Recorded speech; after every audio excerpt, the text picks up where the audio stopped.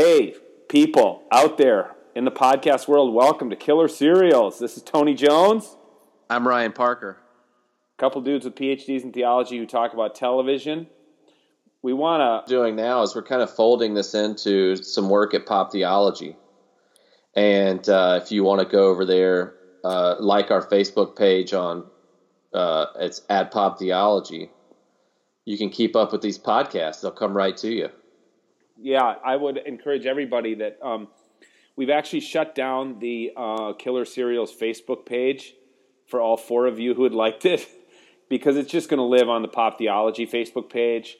We'll still have our Twitter handle where we'll be announcing that's Killer Serials 1. So definitely follow that on Twitter and follow Ryan and me on Twitter. And then for sure check out the new website, poptheology.com, because it's really... Ryan, you've done a great job at setting it up. There's some great contributions. There's everything from you have a post today that's about this show that we're going to talk about, The Handmaid's Tale and American Gods. And Richard Lindsay has a post on going to the March for Science last Saturday. We try to cover it all, Tony. Yeah, I mean, it's really great. Like, how wide is Pop Theology? Really wide. And we're trying to go, and you and I try to do justice to one show at a time. And it feels like at the moment there are about 3 shows that really are front runners for Killer Serials. You have The Handmaid's Tale, you have American Gods, which is the 2 shows I put in conversation today.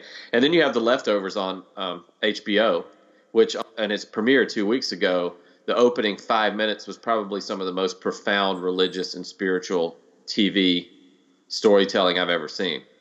And we're not going to talk about it. We're not going to talk about it. We might blog about it, but let's just make note of those 3 networks: Hulu, Starz, and HBO. You don't see NBC, CBS, ABC in there. Never. You don't even see Fox. No. I don't know. Let's take a bet.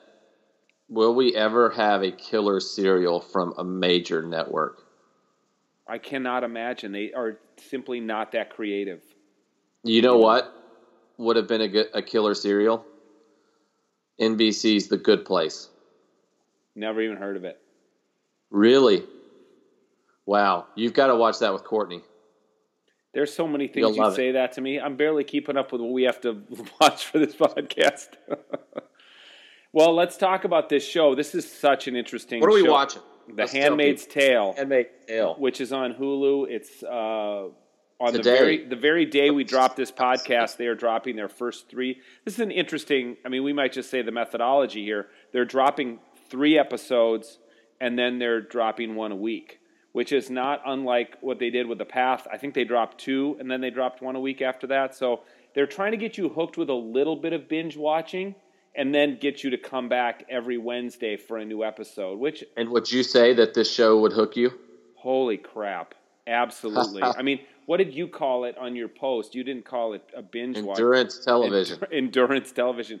Because, it's hard. It's not easy to watch. I was texting you during it, and, some expletives deleted were among my my reactions to the show.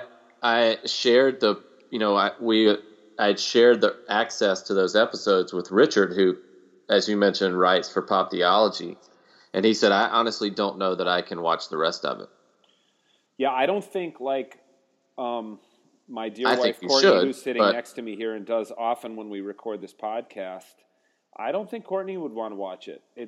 Amy wouldn't. My wife would not watch either. it. Yeah, I think it's really disturbing, especially as a woman, because probably especially right now, and this is what I want you to talk about when it was written. Here's what's interesting. It was written, you said, in 1985, the novel by Canadian novelist Margaret Atwood, and it had particular resonance then with the rise of the religious right and some of these very patriarchal figures like Jerry Falwell, Pat Robertson, Ralph Reed, people like that. And now here we are in another era, and this is I can almost verbatim quote what Courtney would say after watching those first 3 episodes, especially the 3rd episode, which reveals the backstory of how they got to where they are. She'd say, too close to home, too real. I want to, if I'm going to watch fiction, I want something that's like Kimmy Schmidt, where a bit more escapist, which is a little bit more escapist or something like that, or entertaining. This is not escapism, man. This is dystopian, but it's not dystopian in like a YA novel dystopian. This is very adult dystopia. It feels very near to hand, so very close to home. And of course, and one of the things that I don't want to do in this podcast, which is going to be tempting, is to repeatedly bag on Trump's administration, because this is a global problem. Yeah. Right? And there are elements to the first moments in the first 3 episodes where we see real world parallels around the world, not just in America. So while there are some disturbing similarities, and I think, again, you see that in the 3rd episode, and again, as a side note here, we're assuming that everybody has watched before they listen and are familiar with the story, so we're not going to go too much into synopsis here. But in the 3rd episode, there are real similarities to the Trump administration with the rapid dismantling of government, right? Or at least attempts to do so. I mean, here's the thing that I think hits home, especially for guys like you and me, who are still at least negligibly confessing Christians, is that unlike a lot of other dystopian environments in novels that we watch, or novels we read, or shows and movies we watch, this one is a Christian dystopian future. So, I'm glad you brought that up. So Christianity provides the ideological cover for what the forces of power do. So just as a quick, we'll do a quick synopsis. Sure. There's been some kind of war, and all that's left of the United States is there's been some kind of attack on Washington, D.C. The country is now known as the Republic of Gilead. There's been a government crackdown, taking away civil liberties as a result, and how it was pitched to the public was because to fight terrorism. Okay? Now there's the capital of the United States is in Alaska, and the flag only has 2 stars. So it must assumption being Hawaii. Hawaii and Alaska are the last 2 United States. That the continental United States is basically under this Republic of Gilead, but there are still ongoing battles, like in Atlanta. There's mention of it, battle in Atlanta or battle in San Francisco. But the show's set in Chicago, Rebels. Right? No, it's set in, at least the book was set in the Northeast, in New England. Because they mention Manhattan and New York. Yeah. But there are also colonies. There's this implication that there are places in the landscape which are polluted, not safe, and they're called the colonies. Along with part of what seems to have catalyzed this revolution and government crackdown is that there's a massive epidemic of infertility among women, which is blamed on pollution, the morning after pill, sexual promiscuity, etc. So that, of course it's a curse. But maybe Diet Coke, maybe, because all of that has been purified. I mean, so basically it's Puritanism. The women dress like Puritans, like the Puritan women. I mean, there's a bit of a Hester Prynne, Scarlet Letter. Even the wives are dressed very conservatively. And the women, and there are 3 levels of women. The wives, most of whom or all of whom it seems are infertile. The handmaids, who are the fertile ones but are not married to the men. And then the Marthas, who are kitchen help. And I did a little bit of research. There are about 6 classifications of women in her book, but just as far as we've gotten in the show, we're seeing these 3 main. Yeah. And so far we've seen 2 different types of men. There are the commanders who are married and trying to have children with their handmaids. And then there are other, like this guy who's the gardener, or a lot of security guys with automatic weapons and things like this. They're kind of yet to elevate themselves or be elevated to a place where you can, because it sounds like relationships and marriages are also controlled by these people in power, right? So, for sure, one of the most arresting scenes is when the protagonist of the show, who's a handmaid, her name is Offred, is taken to bed by her commander. But she is laying on the lap of the wife, of the commander. Let me tell you something. I have not read the book. I did not see that coming. But what's overdubbed is that, there's a ceremony beforehand, and it's basically they're trying to do it just like pregnant pause in the Bible. Yeah. And here's the thing I want. What story do they read? Here's the thing. Well, they're talking about Rachel and Leah, and of course, there's also overtones of Abraham and Sarah and Hagar. Sarah, Hagar, the birth of Ishmael, then the birth of Isaac. Here's just the one thing I want to point out. We read those Old Testament stories and we kind of gloss them over. Oh, it's a different time, Sarah's feelings were a little hurt when Abraham went into Hagar's tent and did it with his handmaid instead of with his wife. But, she was infertile, right? She wanted children. This is how we read. And we're like, well, of course Abraham had to have children back in the patriarchal era. Somebody's got to work the farm. But then you're like, you rip that way of being out of its Old Testament context and put it into this day and age, and you're like, that is messed up. That is. It's such a creepy, creepy scene, and if people want to even get a picture of it, it's like I made the still photo of Offred looking up at the camera, which I think it's filmed beautifully and terrifyingly.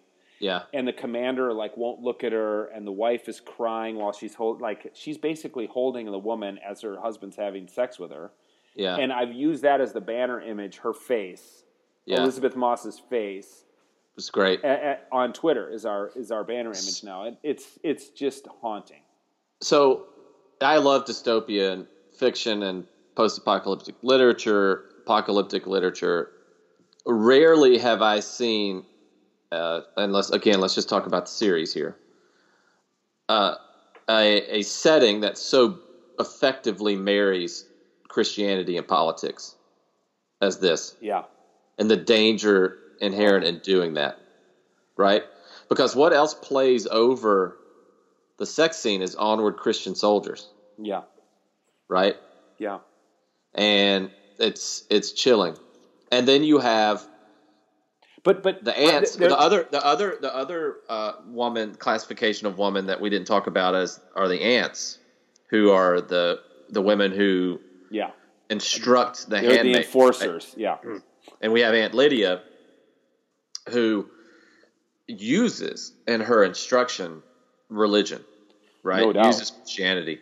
And one of the things that they love to say to make the handmaids, and I love this and very early in the first episode, to put these women in line, right? They say the meek, blessed are the meek, right? Yeah. And then Offred mumbles, you forgot to say that the meek also inherit the earth.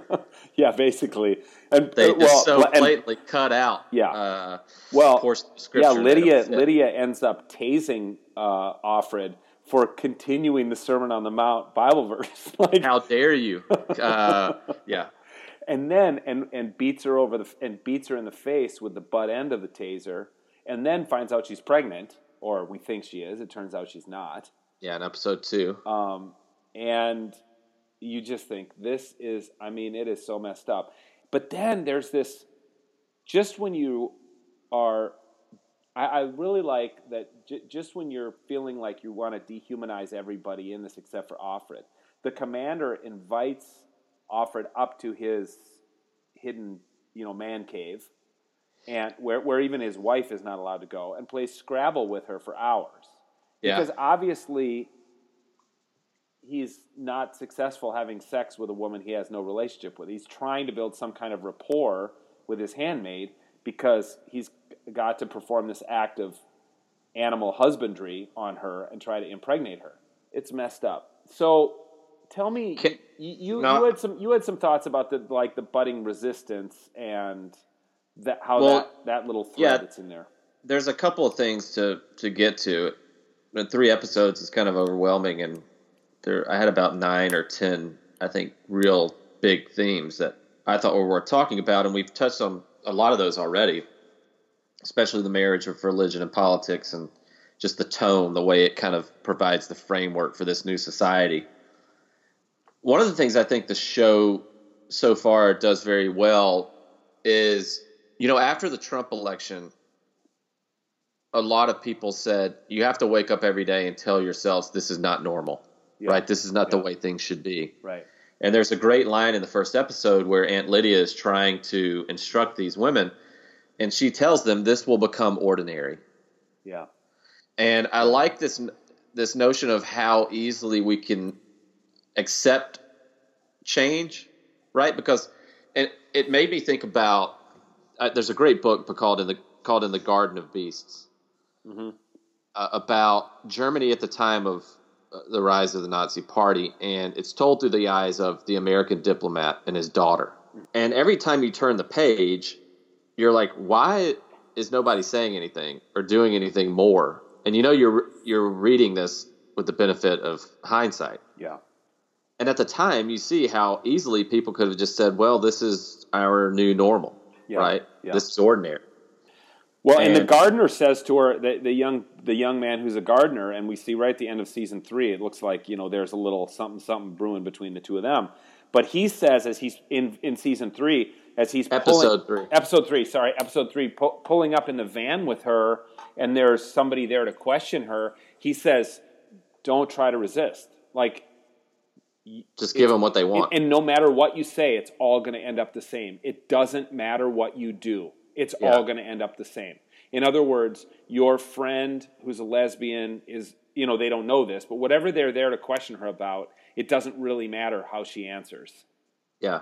So there are people in the story who aren't willing to accept this as a new normal and to say that this is ordinary. And I think Offred is one of those, obviously, and get the sense that that's going to be a bigger storyline moving forward. But I see, you talk about resistance to totalitarian regimes. There are various levels of that, right? You can go out guns blazing, and obviously you can be killed. Yeah. You can try to fight back or to try to throw their teaching back in their face like Offred does with Aunt Lydia, and she gets beaten, right? But I thought there was a beautiful moment, and you texted me about this yesterday, when in the second episode, one of the handmaids is pregnant. Yeah.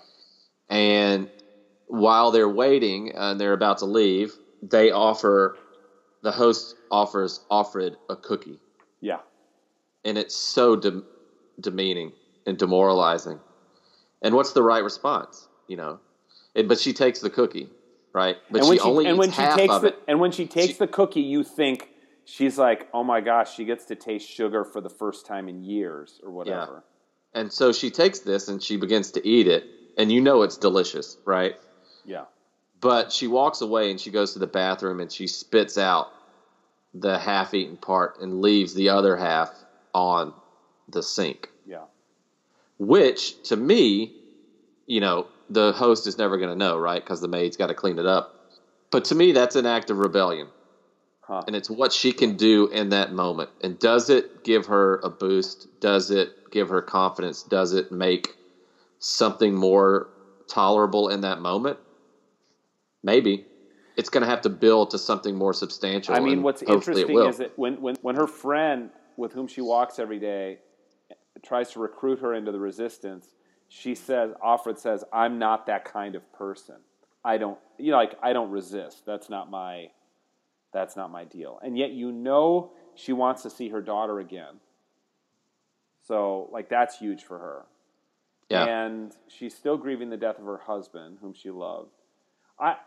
There is a little... I want to talk about another scene that I found compelling, It's in episode 3 during the flashback when she's with her friend and her friend who's a lesbian, and they're talking about the crackdown which is just happening, and they kind of make fun of her husband at the time. Her husband, we know from episode 1, is murdered by the forces who were cracking down, but they're kind of making fun of him for being at all paternal toward, like, oh, I'm going to take care, because they close all women's bank accounts and transfer the money into the men's bank accounts.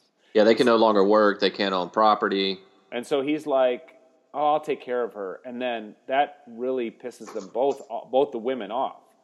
And I mean, there is something also that resonates with our culture right now of the struggle to figure out, now that gender roles are rapidly transforming, like before our eyes, gender roles are transforming in a very rapid way. And a lot of people are struggling with those changes. Like, he's obviously a really good guy. He just said something a little bit traditional, like, I'll take patriarchal, care, a little traditionally patriarchal, and like, hey, I'll take care of you. And her friend just jumps down his throat. Like, you're the problem. Like, you're the reason they're cracking down on us now. And it's a little bit, there's some moral ambiguity there, because you're like, yeah, you can see her point that it is kind of, the way he says it is paternalistic. But on the other hand, like, he's a good guy. He's on the right team, and still she jumps down his throat, even though he's on the right team. I've felt like, boy, I see that very kind of thing happen a lot, even like in social media now. People. Yeah, her friend is Offred's friend in that time in that flashback is Moira, and she, I don't want to sound patriarchal here or offensive, but when things go that way, that fast, we all need all the help we can get. Yeah, and she has to leave that apartment. Moira has to leave. Is she going to leave by herself? I doubt it. And she doesn't. She ends up. Who is your ally, right? And that's where somebody reached out to me the other day and said something about allies, right? LGBTQ and allies, and we all need, in situations like that, we all need every relationship we can get, that we can have. You touch on something a little bit here about definitions and gender roles, and I think another thing that this show, one of the things I love about dystopian fiction is that it is quite often prophetic. And by that, we mean the term, like using prophecy as speaking truth to power, right? Which is a biblical theme and a biblical motif. But I also think there's prophecy in this idea of foretelling something. Okay. Of an impending, maybe not even doom always, but impending changes that if you go this way, this will happen, right? And history has shown us that. So it's not even predicting the future. It's just looking at where we've come from and where we're going. And there are two ways that The Handmaid's Tale has captured tendencies in times like these, or actions that lead to these dystopias. And the first has to do with corralling intellect and religion, and the second is with language. I found it interesting that, one of the offhand comments that one of the handmaids make is that they have sent all the intellectuals, the college professors, to the colonies. Yeah. And another thing that we see in the second episode, I believe, is the destruction of some cathedrals, some churches in the neighborhood. Catholic. I think Catholic. I think the nod is that this is a puritanical movement, and it's the Catholic churches are being destroyed. That's right. So it is a complete obliteration of anything that could be a quote unquote enemy, right? Or an alternate way of being in the world. Yeah. And you see that in all the genocides and all the great acts of terror throughout history. I mean, I was thinking about the Khmer Rouge in Cambodia, right? Of doctors and intellectuals just being murdered, right? Or they were sent to like labor camps. Uh-huh. And what type of society that creates. I think, recently, just as recent as last weekend, We live in a world where people feel like they have to march for science. Yeah, right. 15 years ago, could you have imagined? What if somebody told you that 15 years ago? You're crazy. Yeah. Right? But here we are. Yeah, you really would have thought that the religious fundamentalism, I mean, there's a bigger narrative here that every sociologist in the middle of the 20th century predicted that religion, and particularly religious fundamentalism, was going away, and liberalism was rising with enlightenment. And the exact opposite thing happened at the end of the 20th and beginning of 21st centuries. And another element to all of this is the role of language and how we talk about reality, right? Yeah. And identity. And you talk about changing gender roles, and we talk about sexuality. And no longer, you can't even in the world, in the Republic of Gilead, you can no longer use the word gay. You are a gender traitor. That's right. What do you do to gay people? Well, you at worst, you outlaw them. And, middling mistreatment, you tolerate them, right? Or you fight for their rights and you're an ally. What do you do to a traitor? Kill him. You kill him. That's all you do with a traitor is you kill him. Except in the world of The Handmaid's Tale, where if you're a traitor who is fertile, yep, you always just exceptions, right? Undergo genital mutilation. Which, by the way, to watch that, it just was in the newspaper here in Minneapolis last week that 2 girls from an ethnic community here in the Twin Cities were taken by their parents to Detroit, where they underwent female genital mutilation.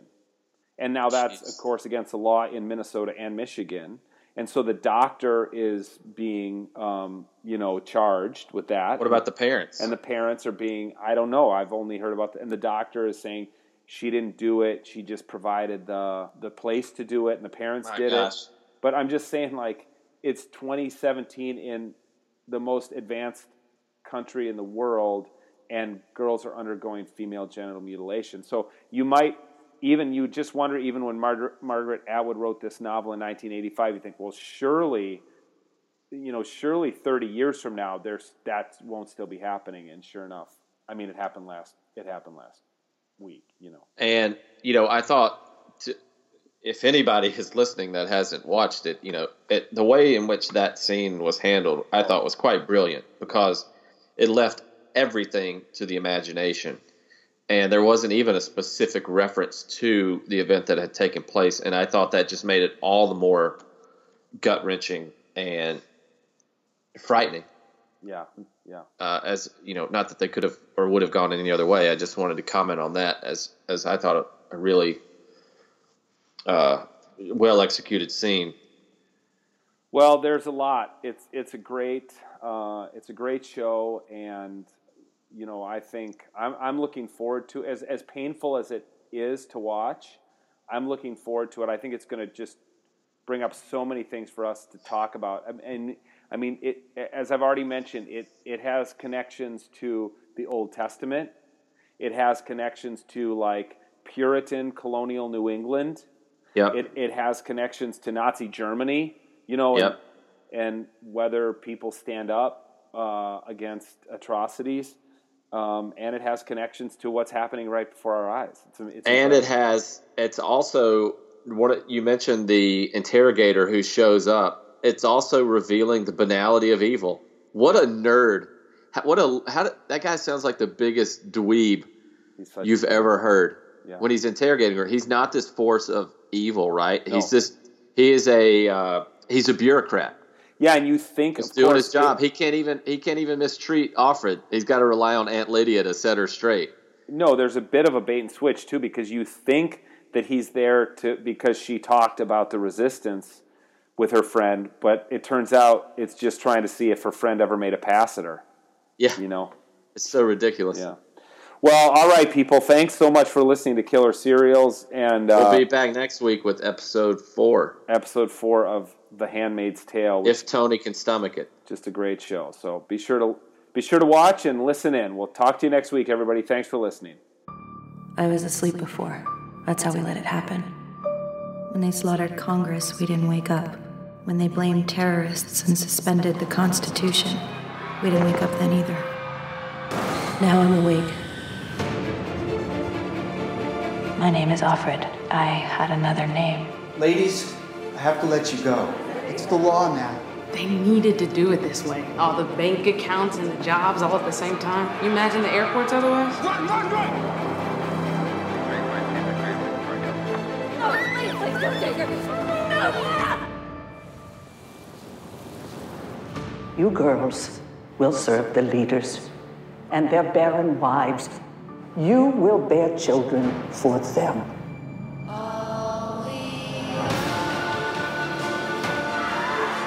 There's an eye in your house.